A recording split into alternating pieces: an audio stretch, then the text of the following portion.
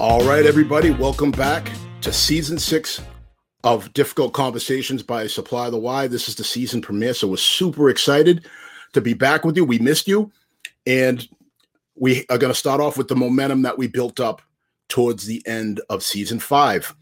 So what better time to bring on an Olympic gold medalist from the 2014 Canadian women's ice hockey team than right now, since we just had the Summer Olympics that just went by. So without further ado, I'm going to go ahead and I'm going to bring on Tara Watchhorn Stone. Tara. Hi. How you doing? Good. How are you? Thanks for having me. I am super excited to have you on. This is it's an honor to have you with us and to be kicking off our new season. We're on 3 different platforms this year. We're live on YouTube, we're live on LinkedIn, and we're live on Facebook. So you get to be the one that christens us on these other networks. There we go. Here we go. So Tara, tell us a little bit about where you're from. I know you're. I can hear a little bit. You shed that Canadian accent a little bit, but it's still there. You know, we're trying to bring you to a little more Boston out here. But tell us a little bit about where you're from and how you grew up. Yeah, so I'm from Newcastle, Ontario. For you Americans out there, we're right across Lake Ontario from Rochester, New York. So I'm about an hour east of Toronto. I like to call it a secret slice of heaven. Just one exit off the main highway, a small little town, a niche community that I got to grow up in. And, back in the day, one stoplight type of community, but it is grow every time I come home. But that's where I'm from. And, my story isn't too different than most Canadian small town girls. I had an older brother who played hockey, and I wanted to do everything that he did. So following them to the rinks and wanted to be there. And, I always tell the story. My dad said that back in the day, I wanted to go with them to the early practices. I still wasn't old enough to be on a team. And he said, well, I'm not going to wake you up. So if you're ready to go, then you can come. And apparently I'd be down sitting on my hockey bag at 5 a.m. at the front door, ready to go. So, that was kind of the start for me on my path. But, I can't say enough great things about Newcastle, Ontario, where I grew up. And, actually getting to be there right now and visiting family, it's a pretty cool spot. It sounds amazing. What kind of, is it a city? Is it like a small town or? Village of Newcastle. So it's a small town. A village?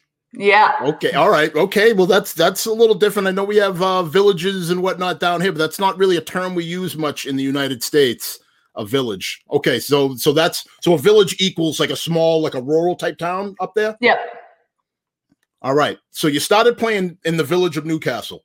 Now, did they have a men's, girls and boys program, or did you have to start with just the boys? Yeah. So I grew up playing boys hockey. We really didn't have, girls teams in the village itself. We would have to go into the surrounding communities. So I grew up playing with the boys, absolutely loved it, playing for, the village of Newcastle and all my close friends growing up. And I was fortunate to be a part of the rep programs, have some great coaches. I played a couple of years of midget AAA boys. So we went a little bit further out to Lindsay. And then, around Pee Wee, I think after playing 1 year of contact, ended up going over to girls hockey and played for Durham West Lightning, which is in Pickering, just a little bit closer to Toronto. All right. So you made the switch from boys to girls. Was that something where you kind of guided that way? Or was it just kind of like, did you age out where it's kind of like, for example, puberty started setting in for boys and then it just became to the point where it just made sense?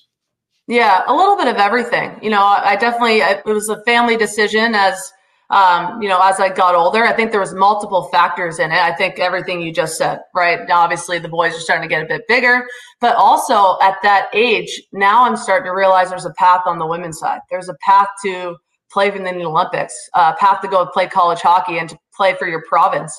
And in order to get seen, you have to start to play in, what's called the OWHA on the women's side. And once you play there, you have that ability to get seen and to play for maybe Team Ontario and Team Canada and all of my goals that I had for the future. So I think for multiple reasons, it made sense for me to switch over. And I'm fortunate that I went to such a great center. I got to play with, for the hockey fans out there, Natalie Spooner, Jen Wakefield, who all went on to play in the Olympics with me. And we played growing up. So I think women's hockey was growing at that point. I grew up in such a cool time for the game. And it was a good switch over for sure. So now that you switched over, so now you're looking at high schools. So what was that process like? Did you just go to the local high school, or was it kind of like because we have big high schools now, like some of the Catholic Conference high schools in Massachusetts, where they have a little bit more choice over who comes to their school. So how did that work?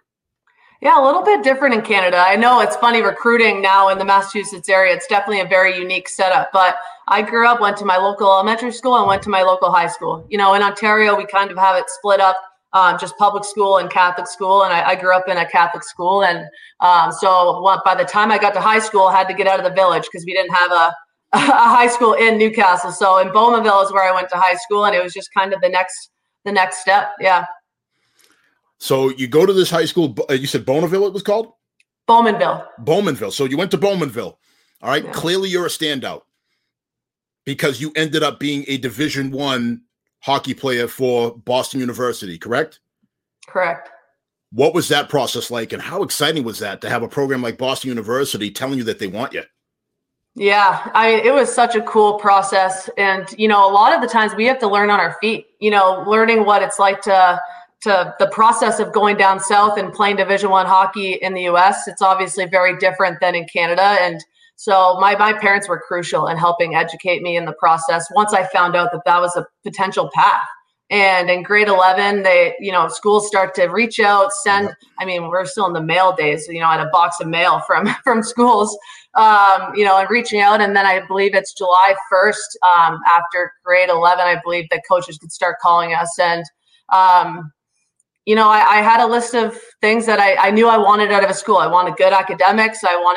Obviously the coaches were a big factor for me. And so I started to narrow it down, and, Boston University ended up being in my top 3. And I was fortunate enough to have some, opportunities to play for some established programs. And I was able to go on 3 official visits where you go on campus, you get to meet all the players, you get to see the school. And I got that gut feeling.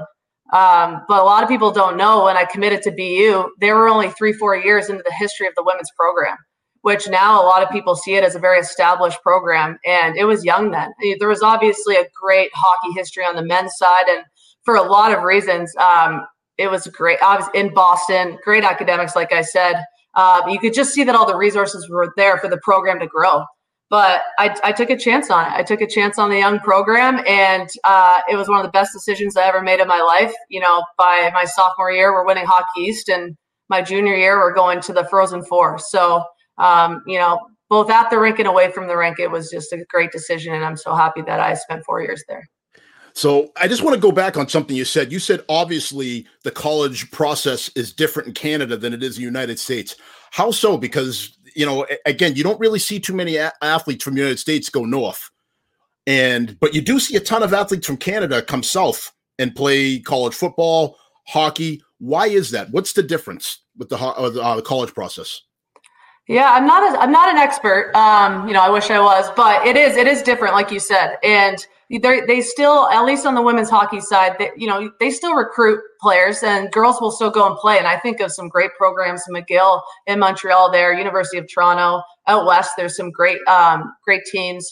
And I think just the biggest difference is that privatization of that ability to offer a full scholarship, the funding that the teams get, the travel, it's just different. And the US just does it on a bigger scale. And, as more and more players go down south, and just that, college hockey, NCAA just ended up being that much higher of a level of play. But to be honest, I really do think the Canadian schools are coming along, and they're both great places to play. And I think it's also just a sign that, our game is growing. Outstanding. So now you were a standout in high school. Clearly you're a standout at BU. You leave BU. What happens when you age out at BU? Yeah, so I was fortunate enough to be a part of, playing in the Olympics was always my dream. And I was fortunate enough to be part of the under 18 program, as I was making my decision to go to BU, and then the development team. And it was my junior year at Boston University that I first made the senior national team for Team Canada. And my goal was, obviously, like I said, to go to the Olympics. I was always kind of in and out of the lineup, though. I made a World Championships in 2011. And in 2012, when I was graduating BU, I was cut in that spring. And there was a year, I always say there was a year to kill, but there was a year between my graduation from BU and when that Olympic year would happen. And for the Olympic year, Hockey Canada picks, 27 women to move out to Calgary and train for 9 months leading up to the Olympics. And cuts can kind of come whenever. So long story short, my goal was to get to that roster, to get to that, that extended roster, to go for those 9 months and try to make that team. But I had a year in between from graduation and for that potentially to happen. And on the women's side, you don't have that same structure when you graduate college. You have the Canadian Women's Hockey League at the time, which was our professional league to play in, but it wasn't amazing in terms of just the resources and everything the support that it eventually started to build. But so I had to make a choice. And the way I thought about it was, I'm either going to go all in to try to make this team, or I'm going to start my life. And I went all in. And that looked like me moving out to Calgary, Alberta. And I played for the team out there and trained. That's where Hockey Canada's, offices are and things like that. And I was. Is that a professional team? Just to be clear, is that a professional team? Out in Calgary? Yeah. Yeah, at the time it was Team Alberta, yeah, and they were a part of the Canadian Women's Hockey League, and that's what was our professional league at the time. Yeah. Okay, perfect. Yeah, so I played a year there and eventually made that centralized roster, and so I ended up having 2 years living out in Calgary, Alberta. So that's a perfect segue to the next question. So we're going to hit the chat. And folks, if you're new to some difficult conversations by Supply the Why, one of the benefits of having these live shows is you get to be part of the conversation. So if you have any questions for Tara, please go ahead and put them in the chat and we'll get to them as they pop up. So the first one we want to go with is Mike wants to know, when did you know you were Olympic material? Was it early on? And did people see a prodigy? That's a great question and tough to reflect on.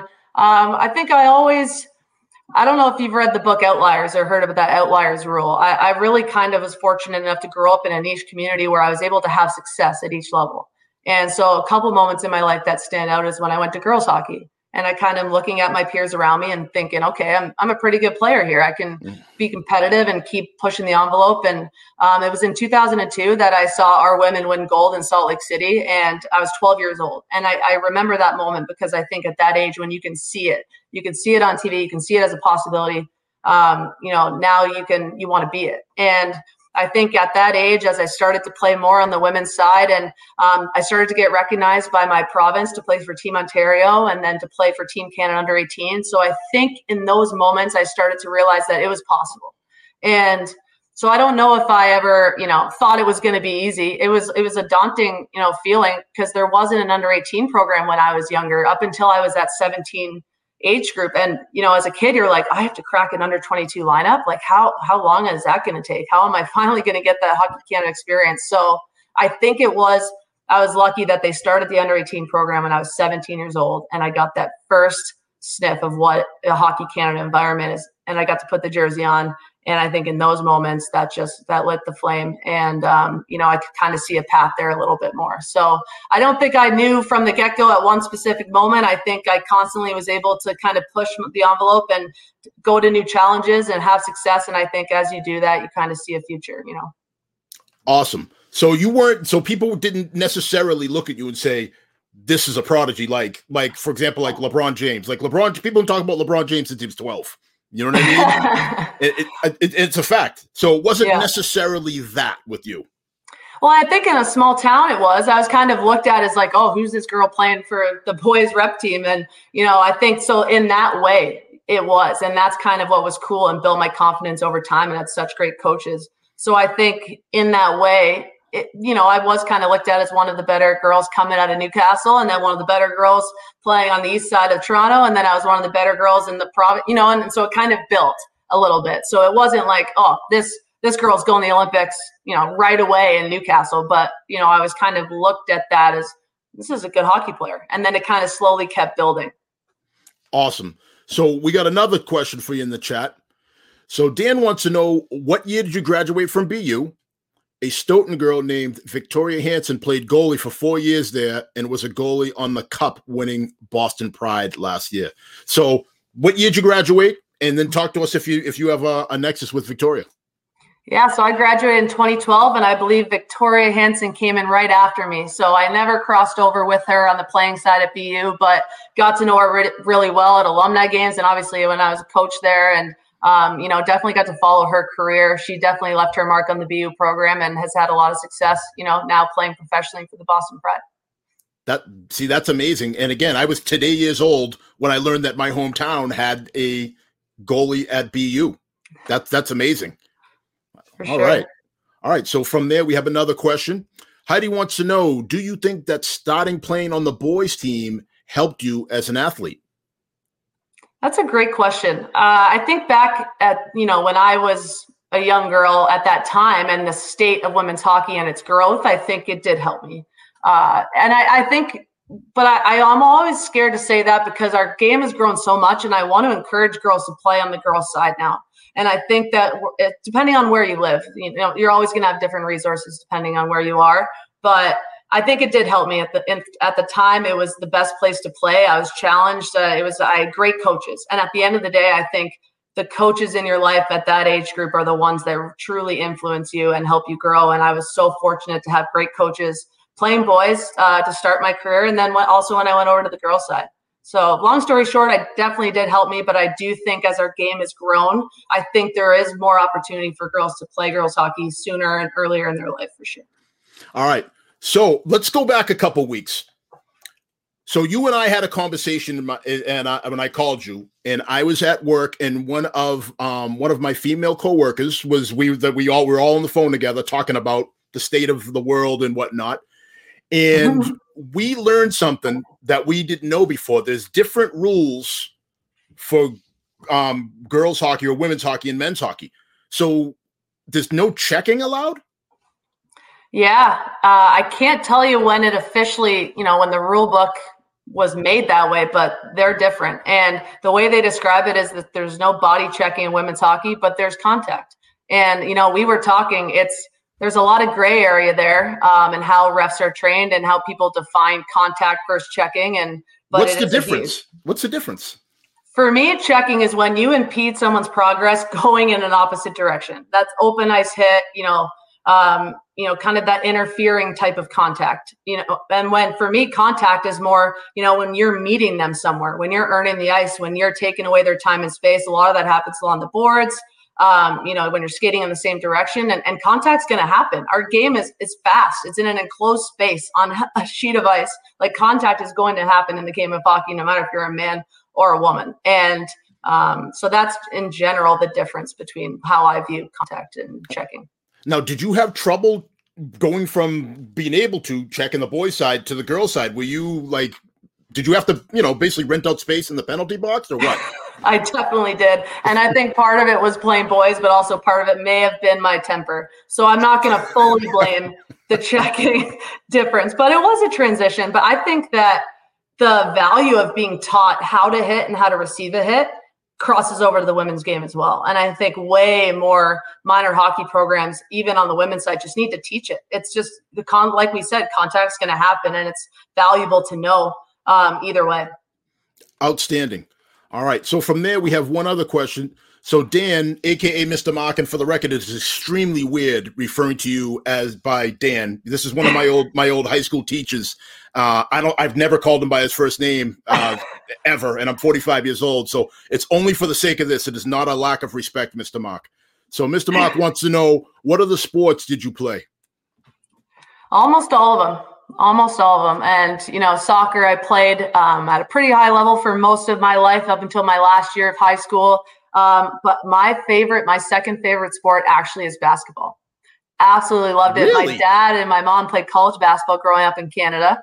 And, whether it was on the driveway, at the parks, every summer I went to at least 2 or 3 weeks of basketball camp. Absolutely loved it. Played it in high school. And, I think the seasons being at the same time kind of, throws a wrench in that as you get older.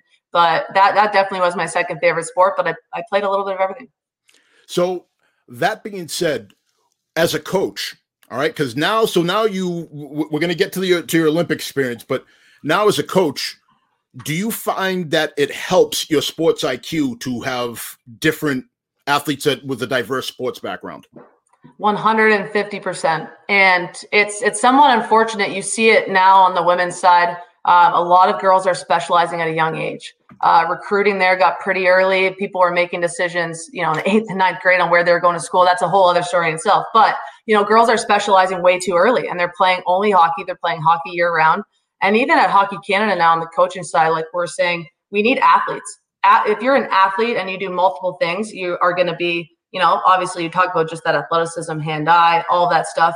Your body's going to be more sustainable over time. You're going to be healthier. And like you said, that awareness, that, that IQ, I think every sport is similar in how, it's finding space, supporting people. It's, finding scenes. Like there's so many, whether it's soccer and basketball, there's so many crossover and similar and concepts that cross over to hockey. And I think just that ability to work with others and do things that are different than playing hockey is really valuable. All right. So now we're going to go back to the meat and potatoes, to the steak of the whole episode. Everybody wants to know about your Olympic experience. So you've done all these amazing things. You played at BU, then you played professional women's hockey in Canada. At some point, how did you come across the decision that, okay, I'm going to give this a go? Were you recruited? Tell us about that process where you said, something Olympic is going to happen for me. Yeah. And the cool thing is we've kind of touched on it now as we've chatted about my childhood and things like that. And, it was 2002, 12 years old. That's when I knew it was a possibility for women to play in the Olympics and to go and win a gold medal. And when I saw that happen, that was my dream right there. And every decision that I made in my life was made with that in the back of my mind. And so then, like we kind of talked about, I was fortunate enough to get that under 18 experience. And that was the first time that you truly learn the high performance environment, what it takes to be a Hockey Canada athlete. And I think what changed my life the most is not just an athlete, but a person. The standards that they hold us to as women to represent your country, it was life-changing. I grew up so much as a person and player through that program. And so I was fortunate enough to make that team, play my first World Championships, and then, be a part of the development program. But I was cut multiple times. My first year under 22, I was released. I believe I got cut from, like I kind of mentioned before, the World Championships my senior year for the senior team. So I was always kind of in and out, and I grew up so much through all of those experiences. And I was just so addicted to getting back to those Hockey Canada environments that it just pushed me even harder. But so it was my junior year, I think, like I mentioned, that I first made the senior women's team. And that's like that senior team that could potentially go to an Olympics. So obviously the Olympics are only every 4 years. So every year you're kind of really looking to make the two big tournaments, Four Nations Cup in November and a World Championships in April. And those are the two big things you're shooting for. And I was finally able to crack that lineup my junior year, and it was absolutely life-changing. And I'm looking around the locker room, and I'm playing with the likes of Haley Wickenheiser, Carolyn Ouellette, Jana Hefford, all these women that I literally watched on TV when I was 12 years old, win a gold medal in Salt Lake City. And that's truly when I kind of felt like, okay, I have a path here. I have a path to maybe go to the Olympics. And, like I said, I made a decision when I graduated college to go all in. I think I grew up a lot maturity-wise. I think I was stubborn and a little bit afraid of failure. Because I think as much as I knew it was a goal, it wasn't until I moved out to Calgary and truly admitted it to myself and said it out loud, I'm all in on this. Whether I get cut or whether I make it, like there's no question mark. Everyone in my life knows, I know I'm going out there to make an Olympic team. And I think that was a big life-changing moment for me and a risk. I mean, moved across the continent and one of the best decisions I ever made. And I was outside my comfort zone, and I eventually cracked that centralized lineup. And so a lot of people don't know this. I kind of alluded to it, but for an Olympic year with Hockey Canada, they centralize about 27 women out in Calgary, and it's 9 months. 9 months of grueling training that starts with like a military style boot camp. And we play in a midget AAA boys league leading up to it, and cuts can come whenever. You have no idea. For me, I'm a defenseman. There was 9 of us that started, and only 6 were going to the Olympics. And those 9 months completely changed my life and were the best 9 months of my life. But it was stressful. It was challenging. I pushed past limits I never thought I could. And eventually, after those 9 months, I found out that I was going to be in the top 6 and going to Sochi. So that's a phenomenal journey, but it's called Difficult Conversations for a reason. So I can't just let you talk about the pie in the sky part of this. All right, I got to ask you, what was being cut like, and how did you respond from being cut? Because you just said earlier, like essentially you were missed everything as a kid. So, I mean, and I get it. Like everybody said, you're awesome and you're always hearing how awesome you are and you're dominating, and then you get cut. What was that like? And how did you respond from that? Yeah, great question. Well, first I can tell you what being the process was. It was my first year, right before I went to Boston University. It was that summer. I was trying out for the development team. And the way that they do it is 6 a.m., everyone's suitcases are packed, and you're going down to meet with the coaches, and then you find out. And if you get released, then you have to go home.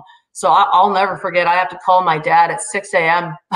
I can't even remember what day it was, to come pick me up in Toronto because I had just been cut.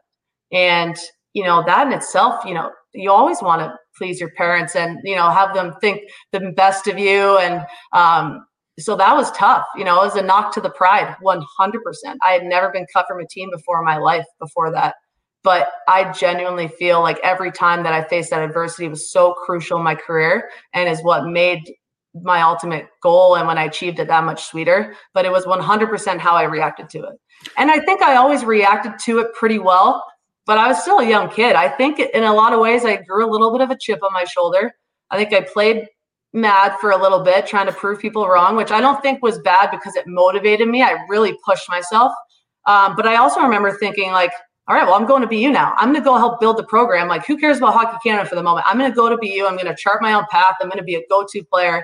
And that's how that first cut kind of shaped me. And I think it was good because I responded in a way that I was going to prove people wrong. So I think it was good in that motivation, but I wouldn't say it was sustainable motivation. I ended up learning that later in my career. You burn yourself out a little bit. You can only anger is it's almost like a jet fuel. You know what I mean? It's good for short, explosive burst, but after a while, it's exhausting to be fueled by anger. I could, well, some other time you and I can talk about that, but I do know a thing or two about being fueled by anger, and I do know that it only has a little bit amount of time to it. So 100%. You cut. How did you avoid doing what a lot of athletes do? A lot of athletes, they get their first disappointment or they get a major disappointment. They really want to start pointing fingers at other people, blaming teammates. I wasn't getting the puck. I wasn't getting, so how did you avoid the pitfalls of that? Or did you do that and have somebody in your life call you out on it? I love that you asked that question. It's funny, me and my dad were talking about it literally the other night. And I think that I never really did. I mean, we'll always sit there and say, I think I maybe could have made it over this person or this and that. But in my family, my support system, we kind of always nip those conversations in the butt. Because at the end of the day, I just believed in Hockey Canada. I believed in everything it stood for. I believed that at the end of the day, they were making decisions for a reason. And I think that's part of what helped me respond to these moments of adversity in the way I did. Obviously you're frustrated, but I truly give, credit to my support system who just always believed in the process, believed in me. And I think because of that, we really didn't have a lot of those conversations. It was more about, okay, what can I do to be there next time? And I think that really did shape, like I said, how I responded and grew, over those years and those moments of being cut. So before we go any further, what message would you have? Because this show, as I'm sure there's a lot of hockey people, there's parents, there's people that might not have things good, that might have things going on they couldn't make the live, but this is going to be shared over and over and over again. So please, what message you have for young athletes, boys and girls, about that process and what they can learn from it? Yeah, it's always easier said than done. I can sit here and say, you got to move on. You can't be stuck in it. You got to use it as motivation. It's always how you respond to adversity that defines you. And all of those things are true, but it is easier said than done. And I think when we're younger, a big reflection that I have is that when you're a young athlete, you're like this. All you can see in those moments. I remember, even to backtrack a little bit, like when you're on the ice, I remember thinking coaches see everything that I do. The reality is coaches can't see everything that you do. Like, they don't remember every mistake. They don't remember, as a coach now, like, I'm looking for players that have impact on the game. And I'm remembering the players that stand out that way. And it's not playing to make a mistake. So I think my biggest advice that way is to not take those moments and kind of go, oh, I made this mistake, that's why I got cut, or I did this and that's why I got cut. It's more about, okay, how can you be better? How can you have more of an impact next time? And I think when we have that tunnel vision as young athletes, we truly can't see the big picture. And every time it's okay to take a step back and reflect on where you want to go and how that moment will affect you, and to truly just take pride in who you are as a human being and know that it's how you respond to that that's going to shape you and how people view you, which is the most important thing, not just a hockey player or an athlete. That's amazing feedback. And again, parents, again, if you're tuning in, this is Difficult Conversations by Supply the Y. These are the golden nuggets that motivate us to keep these shows going, because this is a free life lessons, leadership lesson class for adults and for children, because these aren't just lessons for life. For hockey, these are life lessons too, right? So you've taken some of these lessons and now you've made the Olympic teams. Tell me about Sochi. Where do I start? I mean, to be honest with you, it was a blur, an absolute blur. And what I take from that, another life lesson, is just the fact that preparation equals confidence. And I truly felt it in that year. And I truly felt it, how hard our team worked, everything we did leading up to Sochi. When you get into that moment, you just get to perform. It's muscle memory. You're not even thinking about it. I can't tell you many memories from any of the games. And I can barely remember my only Olympic goal that I scored in game number 1, but it really is. And I think that's one of the biggest life lessons I took away from that, is just that confidence comes from preparation. I love that. I love it. 100%. And the experience was great. At the end of the day, like I said, since I was 12 years old, every decision that I made in my life was made with that Olympic goal in the back of my mind. And by the time that you get there, when I was 24, you just play, you just go, you just enjoy it. And I remember just being so in the moment, enjoying every little piece of it, from the opening ceremonies to the athlete village to playing and putting that jersey on, and my family getting to be there. And it really is more of just you worked so hard for this, and this is the reward. You're at the Olympics. And it was a great experience. It really was so cool to be a part of a bigger Team Canada. Was really cool, because I've always had the goal of putting these jerseys on behind me, but like to be a part of Team Canada with other athletes and meet them and learn their journeys is really special. And I think puts a lot of things in perspective when you get to that level. Now, did you get a chance to interact with players from other teams a lot while you were there, or were you really kind of like, we're going to be playing these people, I can't even have a conversation with them because I'm going to be in their face in a day? What was that like?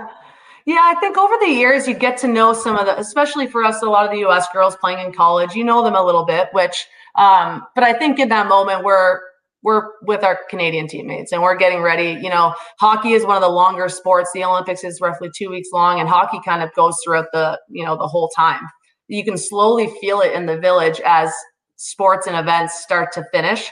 You can feel the energy. Other athletes are out celebrating, and but our gold medal game isn't until a few days left. So I think you stay in your bubble a little bit. You still enjoy the people around you and meet other people. I think for the most part, I met more athletes from Canada, but we also have the dining hall where you literally see every athlete from every country, and it's cool. There's some little bit of crossover, but I wouldn't say it was extensive. Okay, because when you say the dining hall, maybe it's because of my age, I immediately go back to like those bad 80s movies. Like, so you're in the cafeteria and it's all these cliques and people throwing shoulders into each other in the lunch line and things like that. Was there any of that? Was there any of that thick animosity or what? I think more of an awe, more of just oh, cool, that's so-and-so, or I've seen them, or I know their journey. And I think just that appreciation, whether when I saw like Zdeno Chara there, obviously he stood up way more than everyone else. And, you just kind of appreciate it. Less of throwing the elbows, although I'm sure if people got in the way in between them and McDonald's by the end of the Olympics, there might be some elbows thrown. All right. So let's go to the gold medal game. You talked about energy and the excitement. You guys draw the United States in the gold medal game. It's everything you probably ever wanted. We all have rivals. I have to imagine that the United States is probably your number one rival. Yes? Yeah, correct. All right. So you draw them. You're there. Puck drops, and before you know it, you're down 2-0 in that game. What was that like? Yeah, it was. It's crazy to think about now. It's just, I think I go back to that preparation equals confidence. And, our team slogan that year was unity in adversity. And we had faced so much of it. Our centralization year goes down in history as one of the toughest ones out there. And we went through so much. Our coach was replaced like 2 months before the Olympics. Our captaincy changed over. We were very much still coming together as a team really late. And I think because of everything that we went through and all of our preparation, I mean, we never got too high or too low in that game. And I give a lot of credit to our veteran leadership who had been there before. And so as much as it's like, oh man, like you kind of felt that gut feeling like, man, what if we lose? Like, but at the same time, I'm looking over at my veteran teammates and there's no doubt in their mind, just one shift at a time, one shift at a time. And I truly can say that there was never really too high or too low in that moment. And pretty crazy comeback. Crazy comeback. And I believe the final score was 3-2, right? It was. Oh my goodness. So so that last goal goes in. And I don't think there was too much time left in the game, right? It was kind of late in the game when that last goal was scored. Overtime. It was overtime. So overtime goal goes in. You probably could hear the puck hit the back of the net. Tell me about the celebration. Tell me about that moment. Yeah, it was, all I really remember is how fast can I get off the bench and get into that pile. But in terms of feeling, I always describe it as just complete relief. As you know, I always say that it's arguably harder relief. It's arguably harder in our country to make our national team than it is to medal. And when I made that team, absolutely unbelievable feeling. About 30 minutes after I made that team, oh shit, now we have to win. That's the expectation in Canada. That's why we go to the Olympics. We're going to win gold. And you feel that pressure. You really do. And so when I say relief, that's it right there. Just absolute relief. All of our hard work paid off. We won gold for Canada. This is what we were expected to do, and we did it. And I think when you go back and watch Poulin and actually watch her, I've never asked her this to confirm it, but if you watch her celebration, she goes down, not up. And it's almost that feeling of like, we did it. Obviously, pure joy and happiness. I mean, the adrenaline I had maybe lasted me a complete 2 weeks before I came down from it. But it was that, happiness and relief.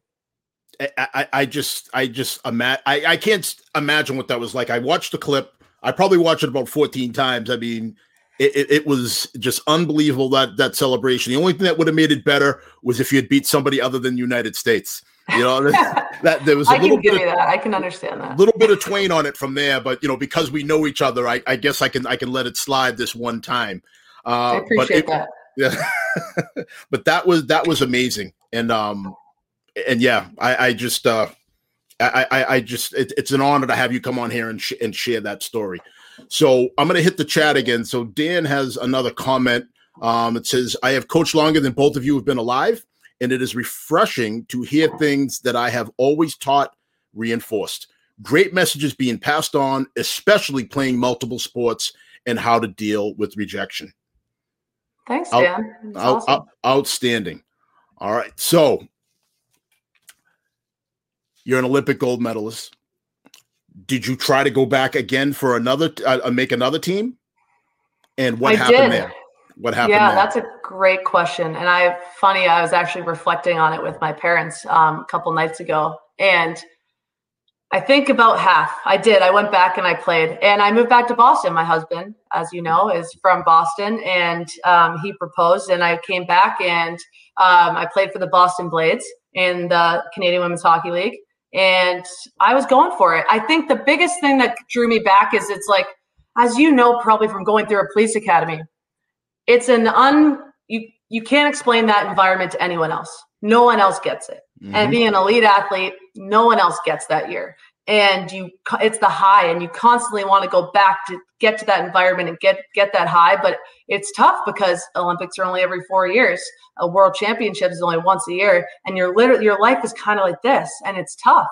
But I was addicted to that environment and that feeling and being pushed outside my comfort zone and achieving, pushing past my limits. And I think that's what drew me back to keep playing, obviously. And then that team environment is why I played for 3 more years. And I was going for another one. And, I think a lot of different things happened in my life, but I didn't end up making that last centralization in 2017 there, leading up to Pyeongchang. And when I reflect on those 3 years, some of the most amazing teams I played for in Boston, some great cultures, a lot of challenges, training and trying to play for Team Canada while being in the U.S. As well. But I kind of started to become somewhat of a little bit of a player coach. I wore the captain for Boston the last couple of years. And a lot of people don't know this about me, but beyond my the side of that, of my career, I always wanted to coach. And I think it was really tough for me to ever see a path into that career. So I guess it's tough to explain those 3 years. And I was trying to get back to the Olympics 100%, but I also kind of knew I was ready. I also kind of knew that if I were to stop playing, I was ready for my next step. And I don't think in that moment I could define any specific, day or time or when it all happened, but I was slowly transitioning in those 3 years, but I very much was trying to get to Pyeongchang, and everything happens for a reason. So what was that like? I mean, so you go from being on, the highest of highs, you try to make this team. Did you just access that emotional intelligence that we spoke about earlier, where you said everything happened for a reason? Or was that like an extra gut punch, being like, I don't get a chance to defend the gold medal? Yeah, and I think I was a little bit of everything. And I wanted to get to that centralization year because I know that how I respond as an athlete, I really perform well in those environments. And I think if I got to that year, I could really perform and I think be at my best. But those 4 years between the Olympics is a long time. Like, we're talking about me going from the age of 24 to 28, and a lot happens in your life, and balancing it.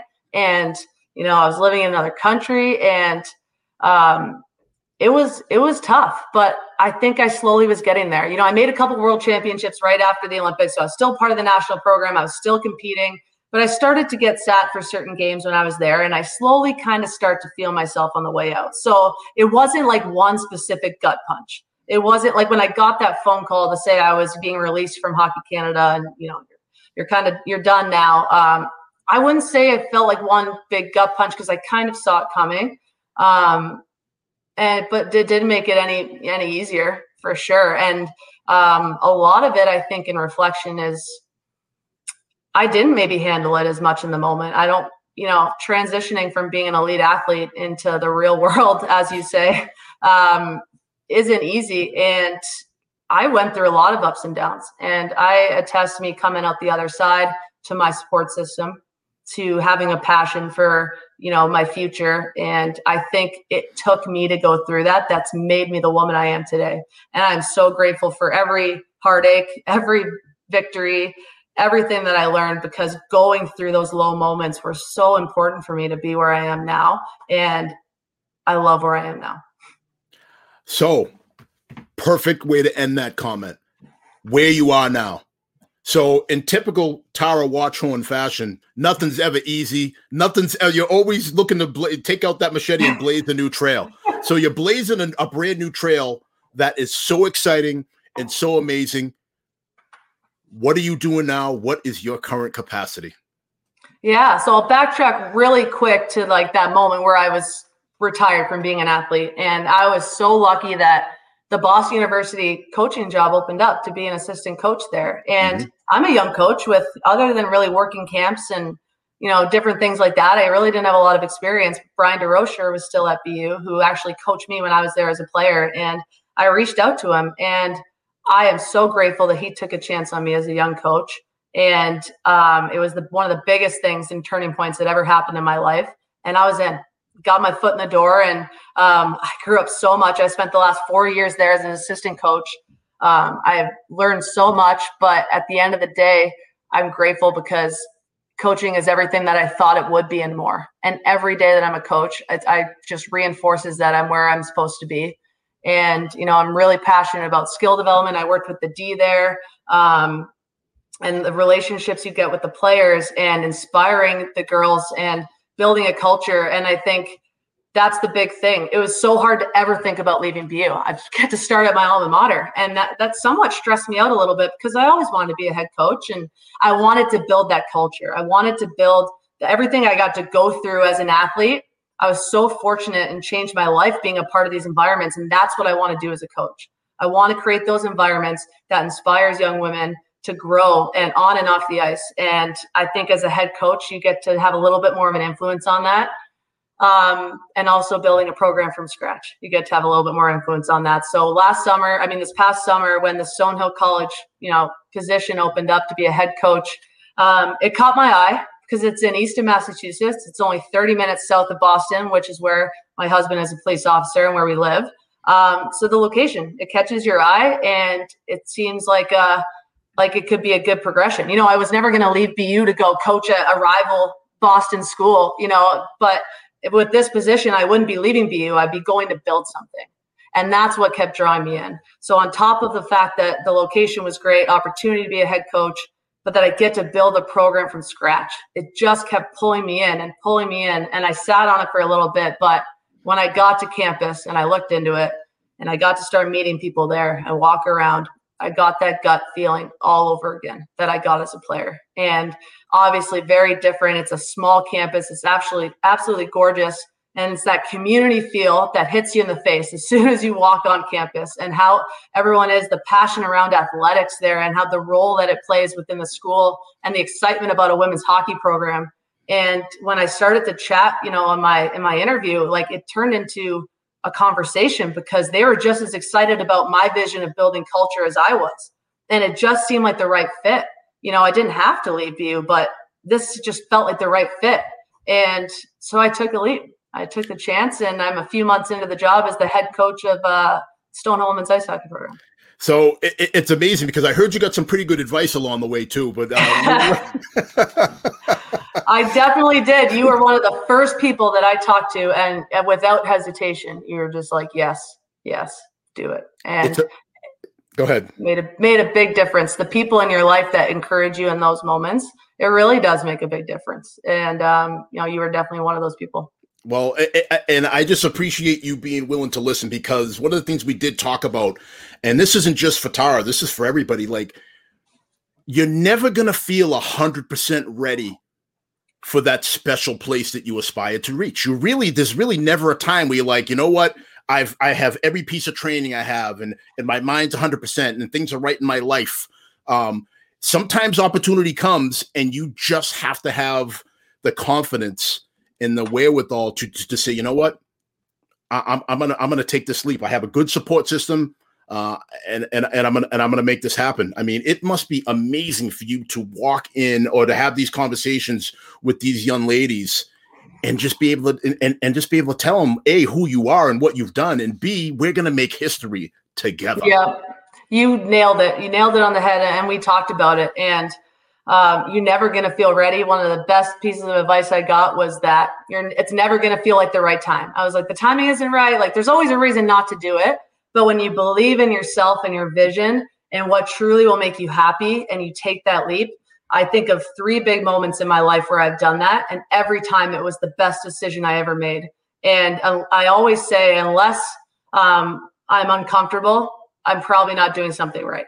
And really I've lived by that my whole life, pushing myself outside my comfort zone. And in those moments, that's normally when I am doing something right. And taking this job was one of the big 3 that I reflect on. And it was the best decision I ever made. And I'm completely honest now, when I have families on campus, I mean, I tell them, I go back and forth from being excited and overwhelmed about 100 times a day.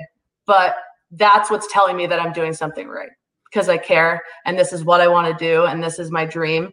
And it's been awesome. You're getting me so excited. I almost wish that I played women's hockey. You know, I'm like, come on over. Yeah, if only we could turn back the clock about 40 years or so, and I could get out there.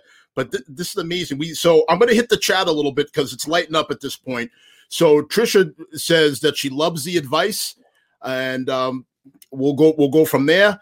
Patricia, aka Mom, my mother, says that she seconds Trisha's earlier statement about blazing, about how you continue to be blazing the way, and that you're going to make so many people better. So we have a question from Heidi. She's back. She wants to know, do you feel that recruiting will be tough as this is a brand new program? 100%. I mean, it's a challenge. It's a daunting task, right? To build a program from scratch. There is currently no one here, right? It's like I am recruiting an entire team for our first year to start in 2022. But in a lot of ways, I get to sell my vision, which makes it somewhat easy. You know, I never thought it would come as naturally as it did, but it has. And it's come so natural because I've wanted this my entire life. And we're getting way more traction than I ever thought we would at this point in the process. I think that when I was a young player, I wanted to be a part of a young program. I wanted to be a part of creating history. I wanted to be a go-to player. So I think now, obviously, that parallel in my life is there, and I'm looking for those athletes. like I was. I'm looking for young women who want to take a chance with me on this, that want to be a go-to player, that want to leave their mark on a program. And that's what I'm selling. You know, that inaugural year, though, that first team, those girls, you can't take away from them that they're the first, you know, young women to ever put that jersey on. And as much as I have a vision for what I see and the values and the foundation I want to build on top of Stonehill's already amazing community, it's those girls that are going to define it. Those girls are going to define what it means to be a women's ice hockey player at Stonehill. And I'm excited to just work with them to build it. We get to build this together. And that's what I'm selling. And that's what's so exciting. And obviously that community, like we talked about at Stonehill and everything that I saw when I first got on campus, I truly felt like that foundation is there. And we have a really great community to do exactly what I just said. So I think that's what we're selling. And like I said, way more traction than I ever thought we'd have this early on. That's amazing. So we have a pretty funny comment here from John. John says, right now, I don't know who is a better speaker. Dean may have met his match. Thanks, John. Appreciate that. So, you know, in typical John fashion, he throws a little backhanded compliment to me in there and says, I agree that Dean is a good go-to for advice. So, John, thank you. Thank you for doing what you normally do, for complimenting me, smacking me, and then picking me up again at the end. So I appreciate that. From there, so we talked about, so you're building this program, and we're getting down to the last few minutes here. So I just want to talk about some of the things as far as commitment between. Actually, you know what? No, I'm going to ask you a different question. Earlier, we spoke about men coaching versus women coaching. What are some of the advantages that some of these young ladies might have playing for you over playing for a man? Because we talked about it earlier that it seems like men they can coach on both sides. And it doesn't seem like there's any obstructions from men coaching the women's game and men's coaching the men's game. But you don't see women coaching the men's game. So talk about some of the obstructions and how you and what you said earlier about maybe only having about half the opportunities. Yeah, I mean, this is a show about having tough conversations, and this is definitely one. You know, spot on. Like I mentioned earlier, it was hard to ever see a path to make a living out of coaching on the women's side. And I think that's the tough piece, is to find those positions where you can make a living coaching and doing what you do. And we're slowly starting to see it, you know, to the point that you kind of just ended with. We're starting to see some women coaching in the NBA. We're starting to see, you know, women break through on the men's side. And I fully believe we have to get to a point where the most qualified person should get the job. But to answer the first part of your question, I think the advantages of women in these positions, coaching women, is that I literally went through everything that they're going through. And I think that the women's game has grown now to a point where there's, you know, women my age who have, because if you think about it, 1990 was the first world championships ever for women's hockey. And that wasn't that long ago. And so now we're finally getting these amazing women who have dedicated their life to this sport and literally made so many sacrifices along the way. And to now have the opportunity to have these women in these coaching and leadership positions, I think it's obviously only going to help. It's going to help the game. And I think having diversity and having people from all backgrounds is important in any, you know, in any leadership capacity, in any team. So part of me, you know, there is a place for men and women, I think, on both sides. But I think the advantages of women in this position and in this field is that, you know, I've gone through it. And I'm invested in growing it and keeping it going. And that's amazing, because, I mean, was there a point in time where maybe you felt differently about that? 100%. Yeah, we were talking about that. Yeah, I grew up and a lot of my coaches I had were all men. That's just the way that it was. You know, I think men at that time, we just had more experience with hockey. Like the women's game was still growing. I was born in 1990 myself. And what year were you born? 1990. Okay, I was 14, but we'll talk about that later. Go on.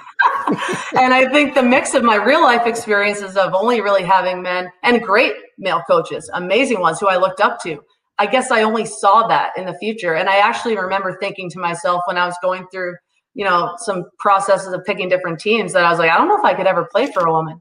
And now I'm sitting here and like, I really am frustrated with myself for ever thinking that. But I think a lot of it was just the lack of exposure. And the stereotypes around women in leadership positions, 100%, and the style of leadership that they have. And we were talking about it too. You can go as far back as like every sports movie I watched, I always watched the coach because that's always what I wanted to do. And I don't think there's a movie out there about a woman coach. Like, I could quote, Brandon gets so mad at me. I could quote Remember the Titans every word, Glory Road, Miracle, all those movies. And constantly I'm looking up to males as my role models, which is great. But at the same time, I think that lack of exposure really kind of shaped my decision-making process. And I just feel so fortunate. I ended up getting into the Hockey Canada side. I started to have more women. I think of amazing role models in my life, like Mel Davidson, Gina Kingsbury now, who's the GM of Hockey Canada. Such amazing women in our field that are paving the way. It's so exciting for coaching and leadership. I think it's changing, but I think a lot of the stereotypes in our culture around men and women follow that into the leadership world, into coaching. And I think we're slowly getting there, but still a lot of room to go.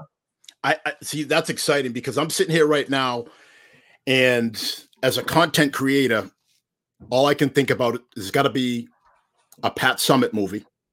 Yeah. Maybe even a Dawn Staley movie one day, and maybe, just maybe, a Tara Watchorn movie. You laugh. We'll see. You laugh, but your journey and your history of blazing trails is something that I would watch. I think a lot of anybody who's taken the time to watch this episode is intrigued. I am now a women's ice hockey fan. I was never a women's ice hockey fan before, but during those conversations we had, when you were looking at the Stonehill, I said, what did I tell you? I said, I will be at your first game. So with that said, Dan wants to know, what is your home rink? So when you do play, what rink? Dan. Yeah, so right now we do not have a rink on our beautiful campus. We will be playing at a Bridgewater Ice Arena. That's our men moved over there from Foxborough, where they used to be last year. Obviously with the pandemic, they only got to play one game there, but we get to build our locker room there. We get to make it our home. And I think we're going to try to create a great environment in there for the girls to get our first season going. And hopefully eventually we'll get a rink on campus. Outstanding. We're down to about 3 minutes. I'm going to blaze through some amazing comments. So Caitlin says, I would follow your lead anywhere, Tara. Wow. All right. A lady with a similar last name. I think she knows you. She says, I've watched Tara grow from a little girl to an amazing woman, always with a passion for all she does. So very proud aunt. That's amazing, Karen. Thank you for checking us out. All right. And finally, Trisha says she is a new fan now, want to go to the home games. You are welcome to come, everyone. Well, like I said, you're going to have all kinds of fans there. John says we should get a bus. We should head there Hoosier style, which is another great sports movie. Another great sports movie. So, Tara, we got about 2.5 minutes left. Tell us what do you got besides building a program? What's exciting to you, and how can we follow you? With regards to Stonehill, I think we got a handful of girls now who are verbally committed. Things are happening, and we have girls already from all over, whether it's from Europe, Canada, the US. And I think what's going to be so cool is building that team environment with girls from all over the world, and women that have dedicated their lives to playing Division I college hockey. And I think you're going to see a great product. Obviously, building the culture is first and foremost the priority. I'm really process oriented as a coach. And I think when we put that together, the wins are going to come. And I think you're going to see a lot of character. You're going to see a team that will go through a wall for each other. And that's the ultimate goal. And I think those teams are fun to watch. So I'd say it's gonna be really exciting. There's such an amazing, I don't know if I've told you this already, but since I took the job, if I leave my house with something that says Stonehill on it, I run into a minimum of 5 people that are like, oh, my niece went there, my aunt went there, my cousin, or I went there. And I've never heard a bad thing about this school. And the community there and the alumni and the passion. I mean, all the people that work there have been there for like 10 to 20 years. I just think there's so much excitement and such an amazing community we can build off of to generate excitement around our program. And I'm hoping to tap into that and hopefully contribute to our school spirit and bring in some pretty amazing women to, be student athletes. And I think it's the goal is to make it fun to watch and to, have a community with us and a community to help us build. So I am open to everyone that wants to come and support us in any capacity. Tara, we're up on time. This has been an amazing conversation. Did you think an hour could go by that quickly? Talking to you, I knew it was going to go by fast. You've been amazing. You've created a fan out of me, not just of you as a coach, but you as a person. I'm going to support you. Folks, thank you so much for tuning in to this special episode of Difficult Conversations by Supply the Y. Please like and subscribe to our channels, to our pages on all your favorite social media channels. If you prefer the podcast, we're on all your major podcast platforms. This is just the beginning, season 6 of Difficult Conversations. So Tara, thanks again for coming out. And for everybody else, thanks so much. And we'll see you on the next one. Good night. #Supply the Y.